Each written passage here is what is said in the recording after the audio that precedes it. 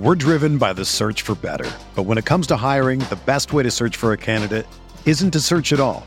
Don't search, match with Indeed. Indeed is your matching and hiring platform with over 350 million global monthly visitors, according to Indeed data, and a matching engine that helps you find quality candidates fast. Ditch the busy work. Use Indeed for scheduling, screening, and messaging so you can connect with candidates faster. Leveraging over 140 million qualifications and preferences every day, Indeed's matching engine is constantly learning from your preferences, so the more you use Indeed, the better it gets. Join more than 3.5 million businesses worldwide that use Indeed to hire great talent fast. And listeners of this show will get a $75 sponsored job credit to get your jobs more visibility at Indeed.com/Blue Wire. Just go to Indeed.com/Blue Wire right now and support our show by saying that you heard about Indeed on this podcast. That's Indeed.com/Blue Wire. Terms and conditions apply. Need to hire? You need Indeed. Do you ever feel like you're always on? What do you do when you need a moment to chill? How do you like to hit the reset button to get ready for what's next? These days, everything is go, go, go. It's nothing but nonstop hustle all the time. Work, family, friends, a million pressing social issues, and an expectation to be on 24/7. Sometimes you just need a moment to turn off and hit the reset button. That's when you reach for an ice-cold Coors Light, the beer that's made to chill. Listen, there's a lot going on in Green Bay right now, and I feel like we could all use a moment to chill with a Coors Light. See, Coors Light is cold lagered, cold filtered, and cold packaged. It's literally made to chill. It's as crisp and refreshing as the Colorado Rockies. Perfect for a moment to unwind. Coors Light is what I choose when I need to unwind. So when you want to hit reset, reach for the beer that's made to chill. Get Coors Light in their all-new look delivered straight to your door with Drizzly or Instacart. Coors Brewing Company, Golden, Colorado, and as always, celebrate.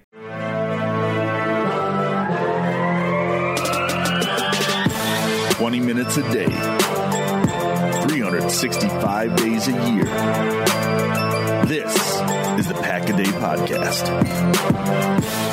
Welcome back to another episode of the Pack-A-Day Podcast. You can get all your Pack-A-Day updates by following us on Twitter at Pack-A-Day Podcast. And remember, you can always subscribe to our podcast on iTunes, Google Play, TuneIn, Stitcher, or Spotify. And, of course, you can check us out over at cheeseheadtv.com. I'm Kyle Fellows alongside Andrew Mertig, and we are back for another Friday edition of the podcast.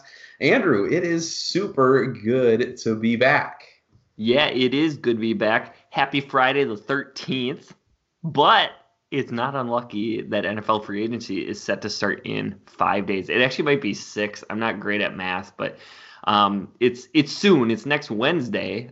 We have the legal tampering period coming up shortly, so we're sure to hear some rumors, some things that will definitely come to fruition next week. But before we get started with today's show, we have some sort of breaking news, I guess, or some topics that we wanted to cover before our main topic. And number one is obviously, you know, the coronavirus is a major concern, and certainly all of the concerns are bigger than football. But there are some indirect effects on the NFL free agency period, but more specifically, we wanted to talk a little bit about the draft. And that is, number one, we don't know that there's going to be a physical gathering in Vegas.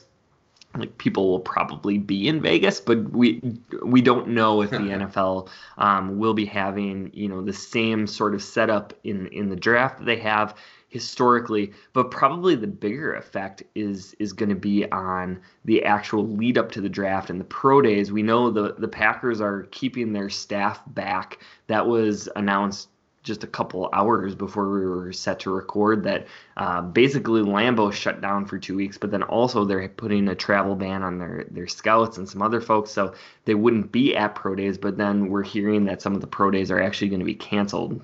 So, like, how does that affect some of the draft prospects? Yeah, absolutely. This is really, really interesting. Obviously, as you said, this is a much bigger deal than football, but we're starting to see that around the league, that a lot of these teams are keeping their scouts and personnel people back, and a lot of these pro days are already getting canceled. And so what's really interesting is that we may not get full profiles on a lot of these players as we have in the past. We were talking that the Penn State Pro Day has already been canceled, so guys like KJ Hamler, we're really looking forward to a lot of that testing. But the big shiny object is always the 40 time, and he's that fast guy, and so we may never actually get that 40 time from him. There's lots of other players where this is the case. As far as like the 30 visits that teams are allowed to bring into the facilities and stuff, they use a lot of those visits to do homework on players' background and some of the off the field kind of things, to do their checks on injuries and things like that. And so there's going to be a lot of ramifications with this. It's going to be an interesting draft cycle with this mixed in ways that we really haven't seen in years past.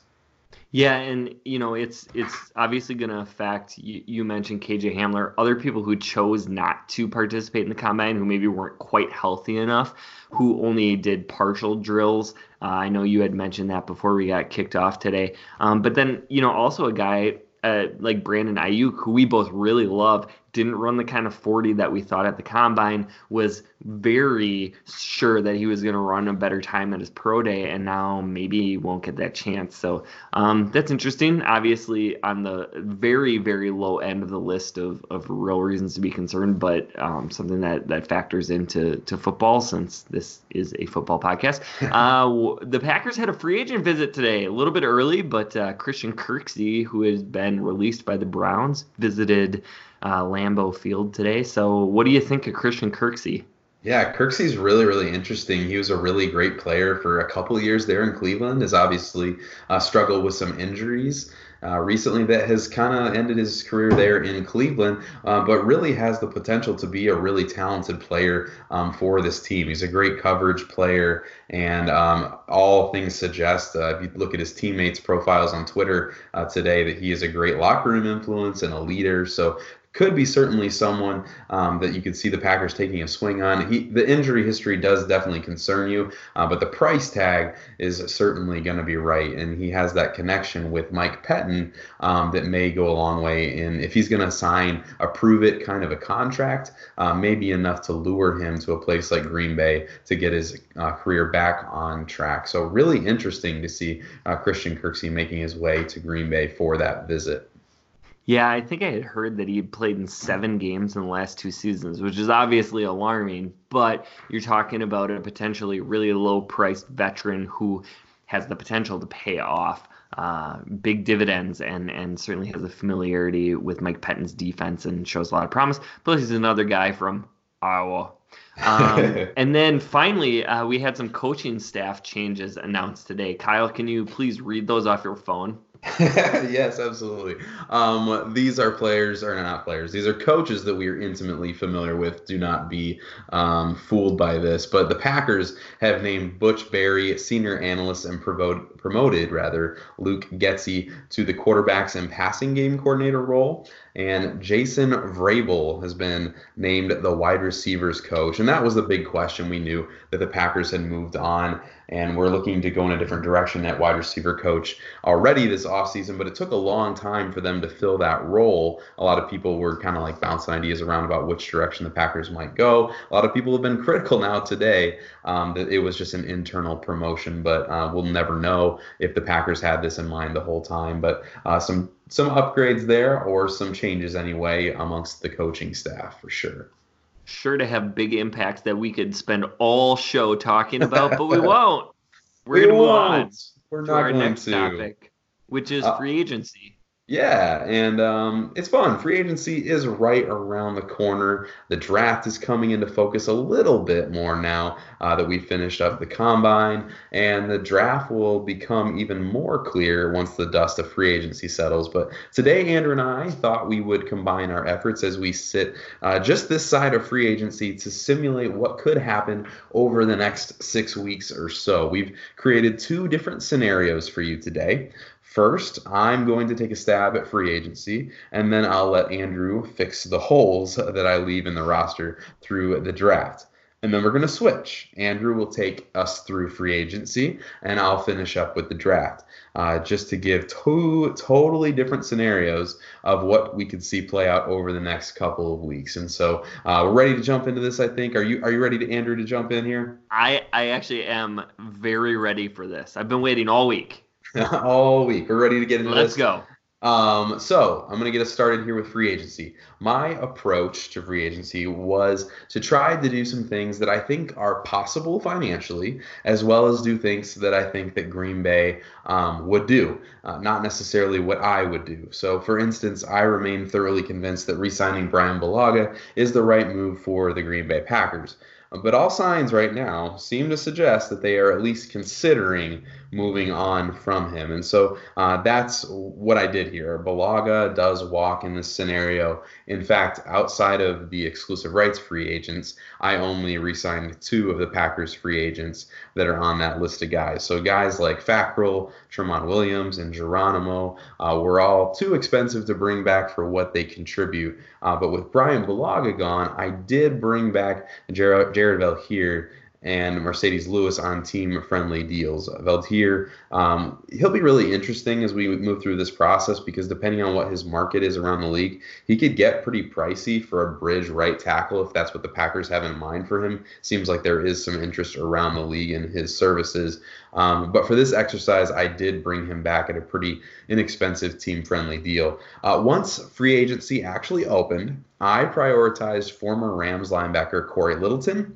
Littleton agreed to a 4-year deal at $12 million per year, and that is a pretty big price tag to put on a linebacker, especially for a team that hasn't invested in the linebacker position traditionally. But my thought process is this: there are guys like Schobert and Kwiatkowski that could be had at a discount at the linebacker position. But as much as Pettine likes to play with one linebacker in this system, at least as of late, I want to make sure that the linebacker that I play can kind of do it all. And I get that with Corey Littleton. And the other route to addressing linebacker is obviously the draft. And I was a little bit nervous to put Andrew in a position to try to have to address the linebacker position there and really force that issue, because if guys like Queen and Murray are gone, it gets pretty thin pretty quick. And so I like having linebacker taken care of here, even if it means that I do have to pay up for it, which I certainly did.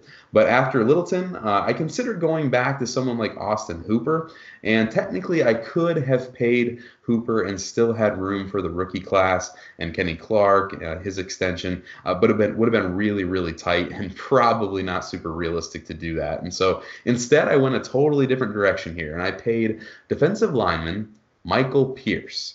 Paid him $7 million a year to join the trenches in Green Bay.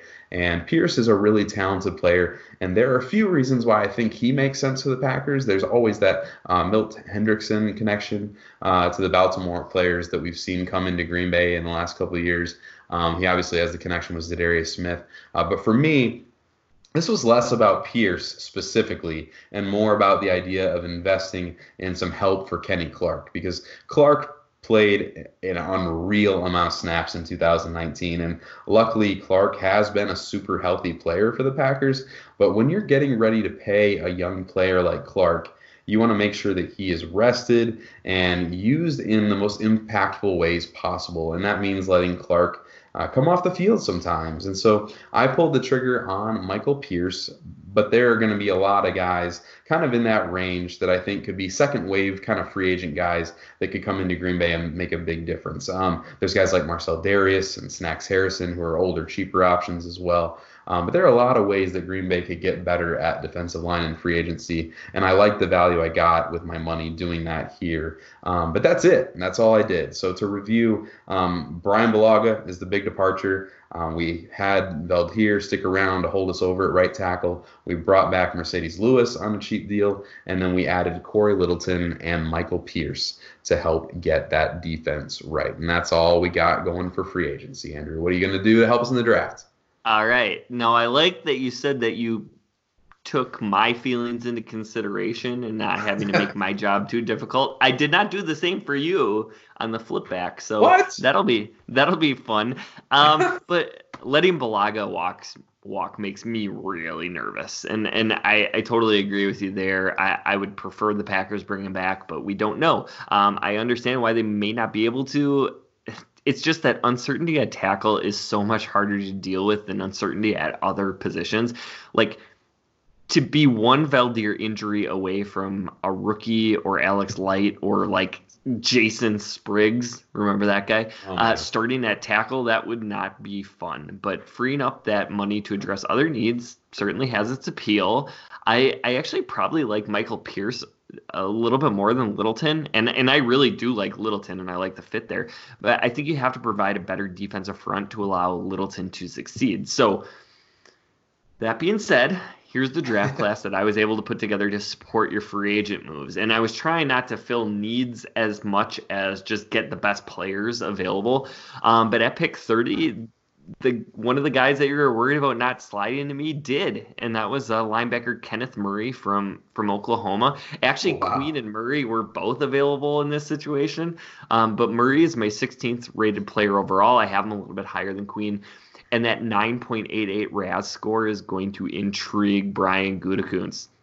So, Kyle, you invested big money in Corey Littleton, and there's going to be a lot of people out there that tell you Mike Pettin plays a lot of single linebacker, and it's going to be really foolish to invest in the off-ball linebacker position again in the first round. However, here's where research comes in. Go back to that really successful 2009 Jets team that he coordinated, and you have David Harris and Bart Scott manning the middle and changing things in a big way. In fact, they were their two leading tacklers. They both had like outstanding seasons. And I think Littleton and Murray complement each other really well. And they both provide enough versatility to stay on the field together in passing situations. And now you have this sideline to sideline speed. That's going to be really special. It's going to be fun to watch.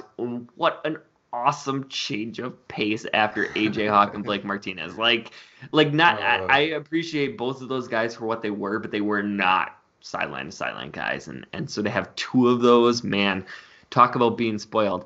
At pick 62, wide receiver Brandon Ayuk from Arizona State fell in my lap, and he is my 18th overall rated player, and I know I am way higher on him than most people, but I love his ability to take the top off the defense. I also like the ability to be a gadget player in Matt LaFleur's offense. So this one, it was just way too much of a value to look anywhere else, and you didn't touch on wide receiver in free agency, so there you go. That's my gift to you. Finally, I had to make a trade. So thankful that the Draft Network allows its premium subscribers to do some trades because I needed to, because I was getting real nervous about this tackle situation with Jared Valdir. And so I maneuvered, I traded 94 and then 192, which is a 6th rounder, and 218, which is a 7th rounder. The Packers have extra picks in both the 6th and 7th. So I used those two to move up and take Ezra Cleveland from Boise State. I had to move up because I completely ignored tackle in the first 2 rounds. Well, really, like, the value wasn't there, but I also ignored it. And Kyle put me in a bit of a terrible place because he let Brian Bulaga walk, and Ezra Cleveland's actually my 58th rated player, so 86 to me is a good value. He's an athletic tackle who needs to improve his anchor against power rushes and in the run game. So the big question here is, is he going to give everybody nightmares about Jason Spriggs, or could he be more like a David Bakhtiari who learns how to play the power game? More than likely, he's probably somewhere in between those two guys. I have no idea what Matt LaFleur actually prefers in tackles because we haven't really seen one drafted yet. But if he wants the pass block move like the move tackle, you know what I mean? Like the athletic kick slide guy, then Ezra Cleveland has great value. It would be really important, no matter what his preference is, for Jared Valdir to stay healthy. But especially in this situation, because you do not want Ezra Cleveland playing year one. Yeah, I mean, I can totally see a concern with trying to get him on the field right away. That would be kind of a nightmare as far as like needing to get that play strength up before he's out there trying to take those snaps. But this is a really interesting group here. I want to just pass some things along to you about Ezra Cleveland because he is such a polarizing player, especially on draft Twitter. There's a lot of people who love him, a lot of people who hate him. He obviously put up incredible numbers at the combine.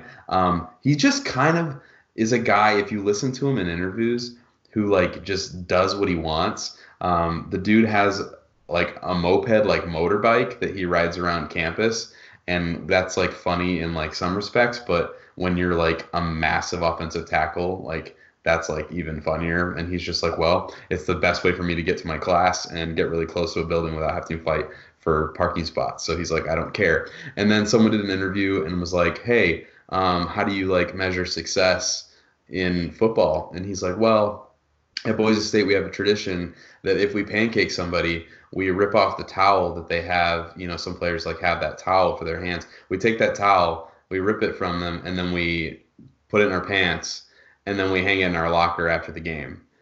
And it's just like, this guy is like kind of crazy. And you're kind of like, well, that might be the kind of guy that like we need in the trenches. Just somebody who has just a little bit of crazy, and obviously like the athletic profile to boot. So I'm really interested to keep following Ezra Cleveland because he's kind of crazy. And you have to like not only that fit, knowing the Packers offensive linemen's personalities and like, you know, kind of the larger than life, like the David Bakhtiari, Billy Turner, kind of like wild, fun loving guys. Like you would have to like the fit there. But then I think in addition, you have to like that a guy whose main question is going to be strength has maybe a little bit of an edge to him. So you think he likes to be kind of nasty and physical.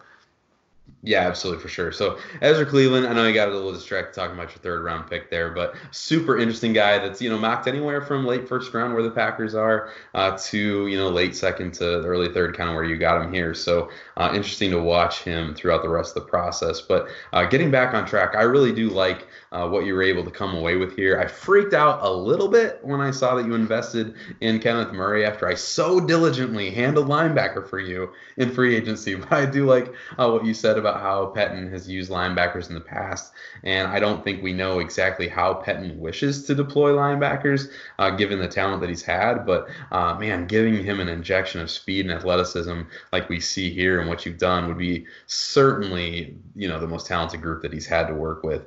And you know that I love Ayuk, and getting Cleveland at that point in the draft is pretty crazy. So well done, tip of the hat to you, sir. But I guess now it is time for you to go ahead and show me up here and take your turn going through free agency. So obviously you know what I did in free agency because you had to so that you could do your draft. Yes. But I want to explain myself a little bit here. Please explain yourself because I'm really mad. So it would have been really easy for me to just do what you did, like, or some other version of it, like maybe sign Joe Schobert instead of Littleton, and maybe replace Michael Pierce with another similarly priced defense lineman, or I could have gotten Austin Hooper. That stuff's boring, Kyle. That's I wanted to stuff. get a little crazy, and I got to tell you, almost went all in on Chris Jones because he was available in my scenario, but I don't think he's going to be available in real life. So I wanted to have some semblance of realism. But instead of going with a couple of high-priced guys, I wanted to spread it out a little bit and see what would happen if Brian Gutekunst kind of went for some of those like mid to low mid-tier free agents. And so this is what I did. Obviously, Jimmy Graham is gone. We know that. And I also released Lane Taylor. But I didn't re-sign anybody. Not a single player. Okay, and here's why. I really wanted Brian Bulaga back, and I stuck with it too long in the re-signing, and I ran out of time. But Spot Track is saying that Brian Bulaga's annual salary should be around $11.8 million. I went all the way up to 13, and I also extended it out to 3 years, and I was not willing to go farther than that. 4 years for me is just too much. Brian Bulaga is a lot younger than we think he is. He's only 31. But going beyond that with some injury history and other things I wasn't comfortable with. So I had to let him go. And I didn't re-sign Jared Valdir because my plan was to get a different value in free agency and then let you take care of it in the draft. And we'll find out what happened. So in free agency, I went ahead. I signed linebacker Nick Kwiatkowski for a 4-year, $4 million per year contract. I think that's actually a really good value. He might demand a little bit higher than that, but we have to remember he was mostly a backup for the early part of his career. I also got defensive lineman Danny Shelton, 3 years, $4 million per season. And defensive lineman Vernon Butler, 3 years, $3.5 million per. Doesn't really matter what the stakes of these are, but to keep in mind, these are all pretty low budget-friendly contracts. I got wide receiver Philip Dorsett, 2 years, $3 million, and then tight end Blake Bell, 2 years, $2 million per. So that's going to leave me approximately $18.8 million in cap space. So that's going to give us enough room for our draft picks, but then also a very healthy amount for the Kenny Clark extension, and also have some money for rollover and other things. So my thought process in Danny Shelton and Vernon Butler is these dudes are huge. And I know you know these guys because they were big draft names, going back a few years. But they're huge guys, and they move really well. And that's what I love. They're going to occupy blockers. That's going to help keep Kenny Clark fresh. It's also going to prevent another San Francisco debacle. So you're probably not going to be playing all three of these guys unless it's goal line or like a really obvious short yardage situation. But to have those guys to rotate in, keep Kenny Clark fresh, you mentioned that in your situation, but then also just to have rotational two-man fronts, to have guys that you can put alongside of a Dean Lowry when Kenny Clark's not on the field, or when Kenny is, to have another guy in the middle who's going to demand attention, right? If not a double team, then at least occupy their blocker and move some guys around and keep those linebackers clean. I like Kwiatkowski because he's solid, and he can at least provide what Blake Martinez did last season. I would actually expect him to be a tiny bit better, just because the front should be able to keep him relatively clean.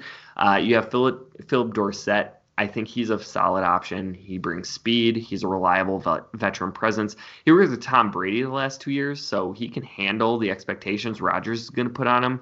He's going to help reduce the pressure that we would have on a rookie wide receiver. And I like Blake Bell as a veteran who still has upside. He was in Kansas City last year, made some nice plays in the playoffs, played a nice role throughout the season. He was the former Oklahoma quarterback. He was the belldozer. Not sure if you remember that. He came in short yard situations because he was a gigantic quarterback and would run a lot of Wildcat stuff.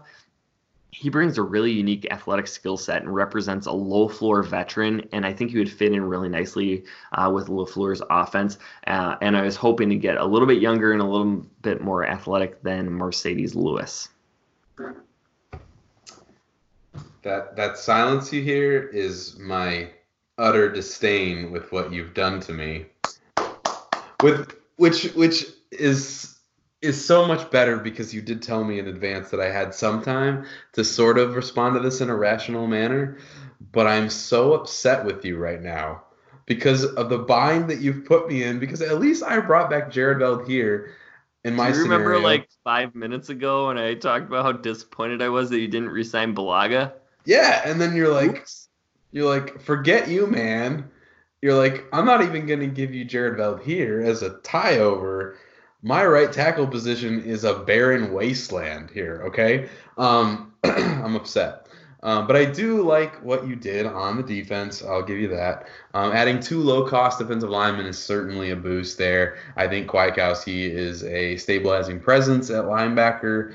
I'm a little bit nervous about what kind of player he is and who you pair him with, but I think he's obviously a great add in general. I'm not happy about where I'm headed into the draft at right tackle, though. So in the first round, I watched to see if any of the tackles would fall far enough to be in play for me for a trade-up, because I need this guy to come in and start right away because Andrew's a turd over here and leaving me with no options.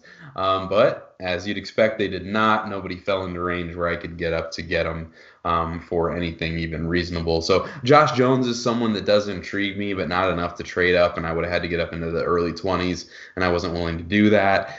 So at 30, my options were Austin Jackson and Lucas Niang.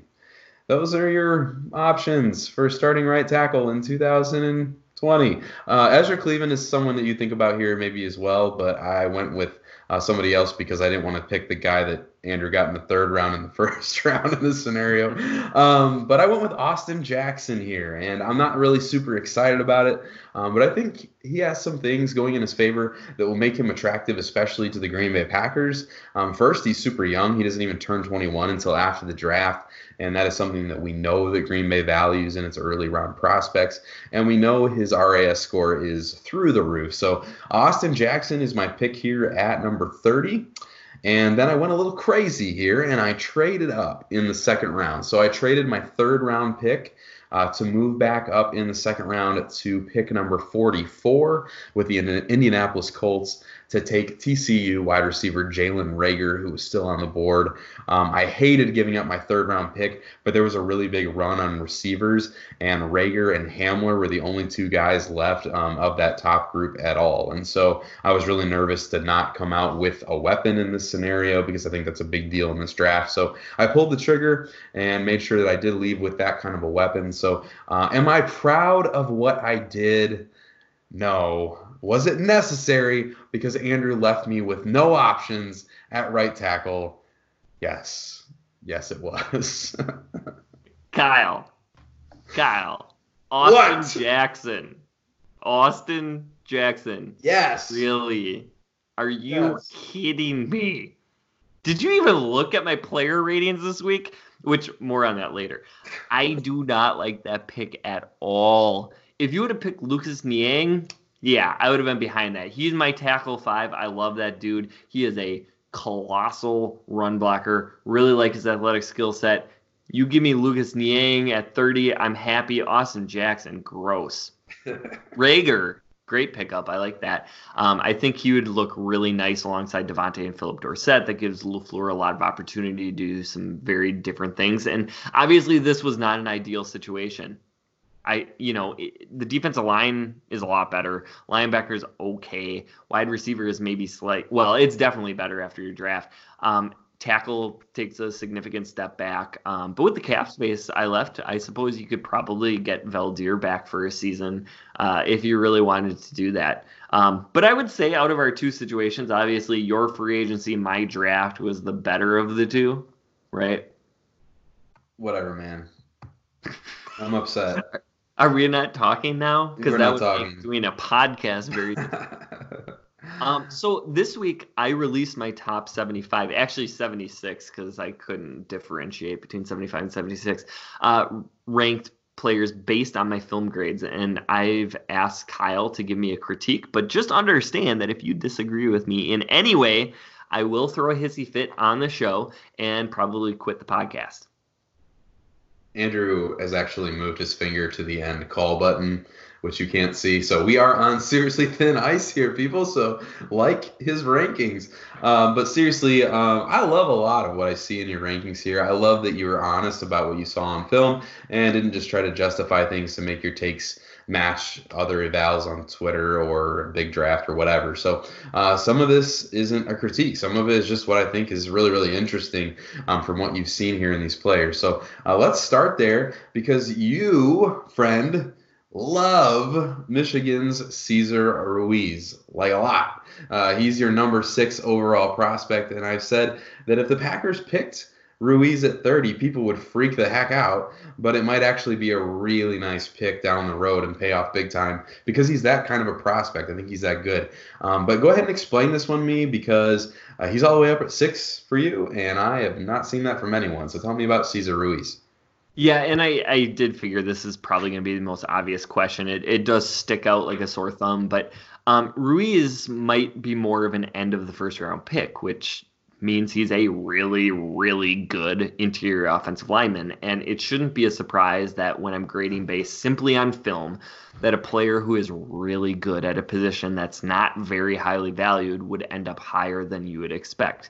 So I think you were, you just said you were somebody who had connected the dots of potentially the Packers and Cesar Ruiz. And it would be interesting because he could be a potential replacement for Corey Linsley or Billy Turner after the upcoming season. The one thing that I do want to clarify, I don't think Ruiz is like a Quentin Nelson interior offensive line kind of prospect, and he's not going to go anywhere near that ballpark. But he is really, really good. And when you think back in draft history, somebody like Travis Frederick to the Cowboys, end of the first round, like an incredibly highly rated center. And obviously Travis Frederick, when he's been available to play, has been a all-pro caliber center. Cesar Ruiz could be that. I actually like my guard a little bit more than center, but fantastic prospect.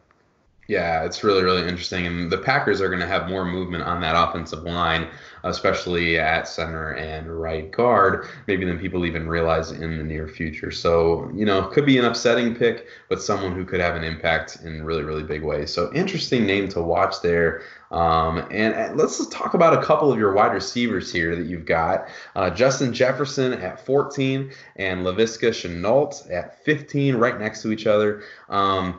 I think that I love Justin Jefferson, and I think he's the easiest decision in the world if he's on the board at 30. Goot's going to love him. But I think you also know that I have big questions with Shenault, and a lot of it is with durability. And I've tried to set aside durability stuff and just try to value what he brings to the field. But I'm still going to be lower on him than you just because I see him as an offensive weapon and not a guy who can truly be like your number 2 receiver, which is fine. I mean, he's a really special player. He's definitely got some Percy Harvin vibes for me as far as role on an offense and those kinds of things, and the injuries. You can factor all that into a Percy Harvin comparison.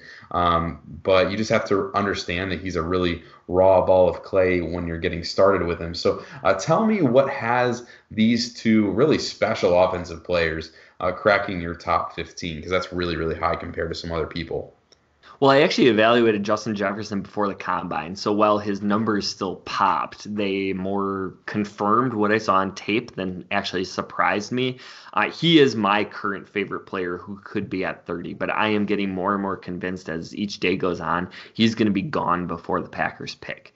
And I know you don't like Laviska, but this is where draft bias comes into play. So every evaluator does things a little bit differently. And I reiterated over and over last year with DK Metcalf, I am looking more for what a prospect can do than what they can't. And Shenault is so good with the ball in his hands. So I think with a creative coach who's going to use jet sweeps and quick screens, they will be able to have a better version of Deebo Samuel. So yes, you have to teach him how to run more than his current set of 3 routes, but he has all the skills to be really special. So you can make those Percy Harvin comparisons all you want, but I will remind you how good Percy Harvin was when he was healthy. So I'm not going to argue that Laviska's impact could be huge, and go for it. Sorry, I was just going to say, that we've had this discussion off the podcast before. And so, we talked that Laviska is someone that we've differed greatly from. So I went back to his film this week, and I still have the concerns that I had, but I did notice that his over the shoulder tracking is pretty good for a player that you think is more of that like short game stuff. And I hadn't noticed that before. And I do think that bodes well for his ability to develop into a player who can really track the ball downfield and grow in some of those ways. Just really a natural catcher of the football, which I probably didn't give him enough credit for the first time around. So didn't mean to interrupt you there. Just wanted to say, I'm not going to argue if a player like Percy Harvin ends up in this offense. That would be super, super fun. And if the Packers pick Shenault, I'd be super excited about it. I just think that there's a wider variety of outcomes for a player like Laviska and a little bit more risk involved, and that does make me a little bit nervous. I was just going to say, before you so rudely cut me off, sorry, that I love what Laviska could do, and that's why I have him rated so high. I don't necessarily think he's a great fit for Green Bay. So I haven't moved on to the portion where I'm fitting guys into Green Bay, and I will definitely do that towards the end of some of my evals is come out with a new board based on how they fit in with Green Bay. Jefferson fits to a T what Green Bay is looking for. I think Shenault is a better fit in some different types of offenses. Yeah, I think Jefferson is the clear guy that matches up in so many different ways. And we've seen Brian Gutekunst willing to throw some capital at trading up when he really likes a player. And if I were to put a bet on a player that he'd be willing to go up for a little bit, it might be Justin Jefferson. But we'll see how aggressive that they are when we get to April. But let's move on here. We got to talk about, really not moving far down your board here at all. Tell me about A.J. Terrell, Andrew. You got him at number 17 overall. I know, and people are going to think I'm crazy about this. I'm probably higher on AJ Terrell than just about anybody. He's actually my cornerback 2. And that's funny because CJ Henderson from Florida is getting some talk to be going to Jacksonville at number 9 overall. But he combines elite athleticism with some really great technique and ball skills. So I have him rated higher than Henderson, which some people are going to think is asinine. But Henderson's really great in man-to-man, but he struggles in zone. And I think Terrell is going to be more polished to play both right away. So there's going to be some teams who are going to value Henderson much higher because they play primarily man coverage. But I prefer a scheme-diverse player first, and I also really like his ball skills better than Henderson. So, AJ Terrell surprised the heck out of me. I mean, first of all, he wasn't super on my radar. I was going to look at him before the combine, and then he really blew up with some great numbers. But then his tape backed everything up. Yeah, I just got around to some of his tape just a couple of days ago, and he has one of the most natural abilities to turn and locate the football while staying in phase that I've really seen in a long time. And I haven't done a deep dive on him like you have, but one of the biggest knocks on Terrell is his wiry frame. He's kind of a skinny dude. He's tall and lanky, but I would guess that if Terrell were 205 pounds instead of 195, he might really be kind of in that first round discussion, at least more than we're seeing right now. So I'm interested to look at him a little bit more because he did look like a pretty special prospect on the tape that I did see. Can we talk about Austin Jackson a little bit? Sure, the former New York Yankees outfielder. Oh, geez, man. The USC guy. Yeah. We're talking mid-round prospects already. Oh, man. I made Austin Jackson my first round pick in our exercise, obviously. I'm not in love with Jackson as a prospect, as I said, but I think he's a second round player worth developing, especially at his age. But Mr. Mertig here is completely out on Austin Jackson. So you've got him at number 76. Sorry, that was 76 for those of you in the back, which is not high. So what's going on with Austin Jackson? Yeah, as the draft dudes would say, I'm out. I'm all the way out. Yeah. He is currently my lowest rated player. Now, I'm only through like 76 prospects, so that won't be the case for long. But I just don't think there's anything dynamic about Jackson. Yeah, he moves really well for a player his size, but he doesn't use that movement well in pass protection. Like, he'll get his set quick.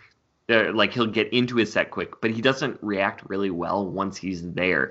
And I think it's a combination of a lack of strength and a difficulty with balance. And to me, he just screams like Jason Spriggs all over again.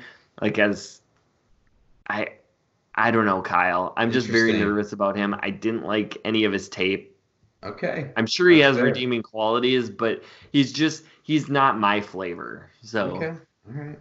We'll disagree on that one. That's fine. Yeah, I think that there's a lot there to develop, and I think once you get into the bottom of the first, into the second round, and you're looking for that tackle of the future, then you really are looking for some traits, and you're looking for a lot of developmental pieces. And I think with a guy at his age and his experience, I think that there's a little bit of hope there that that's stuff that can be worked out. But again, I'm not excited to start him year one. So we're on the same page there as far as his readiness to play. But Andrew, I know you're going to do a little bit more work on some more guys in the coming weeks, and this is just kind of the beginning, these first 76. So you tell us a little bit more about your process you've got coming up here. Yeah, absolutely. So in the coming weeks, I'm going to be rating some more prospects. I'm hoping to get to about 125 total. I also have been working on a formula to rank prospects for the Packers. So essentially it's going to weight my film grade with their age and their relative athletic score, and come out with a number that hopefully will be a little bit more indicative of who would actually be a realistic pick for Green Bay. So, for instance, my wide receiver ranking by film is CeeDee Lamb, Henry Ruggs / Jerry Jeudy. They're kind of tied for 2. And then Justin Jefferson at 4. But if you factor in age and RAS score, Lamb is still number 1, but Ruggs jumps to a clear number 2. Justin Jefferson is actually 3rd, and then Jerry Jeudy 4th. So when Brian Gutekunst is favoring athleticism so much in his draft picks. I think this really shows a lot in who might be a more realistic pick. So that might not seem like a big shift, but it is important in predicting who the Packers might like, because if I had factored age and RAS in last year, Rashawn Gary would have jumped out as a likely option at 12 instead of being a big surprise for myself. So, that is all the time that we have for today. We went really long today, Kyle, but that's okay. We love talking about this stuff. This has been the Pack a Day Podcast. You can find Kyle on Twitter at Packer_pundit, and you can find me at Andrew Mertig. We'd love if you would let us know what you think about some of our offseason simulations, as well as interacting with us on any of the draft prospects that you might like. Remember to also follow at Pack a Day Podcast. Please subscribe and rate the podcast if you like what we're doing. You can catch Kyle and myself every single Friday. And next week, we're going to be back to continue our conversation about the offseason as we have a clear idea of free agency and who the Packers may actually target in the NFL draft. Thanks for listening. And as always, remember...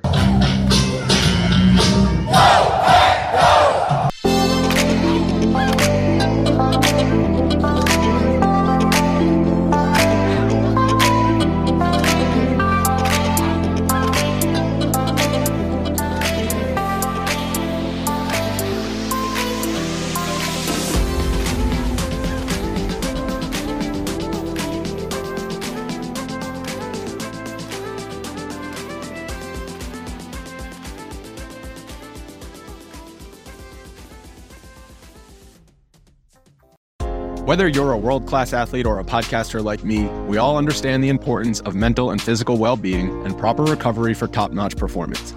That's why I'm excited that Unified Healing is sponsoring podcasts on the Blue Wire Network. Unified Healing is a new and super innovative global network of wellness centers powered by Energy Enhancement System, or EE System. If you haven't heard of the EE System yet, then you'll want to listen up. This technology promotes wellness, deep relaxation, purification, and rejuvenation. Wherever you are across the globe, access to a center is easy and affordable. Interested in experiencing the EE System technology for yourself? Go to unifiedhealing.com/bluewire to learn more and find a center near you. That's unified, UNIFYD, healing.com/bluewire. No material or testimonials on the Unified Healing website are intended to be viewed as medical advice or a substitute for professional medical advice, diagnosis, or treatment. Always seek the advice of your physician or other qualified healthcare provider with any questions you may have regarding a medical condition or treatment and before undertaking a new healthcare regimen, including EE System.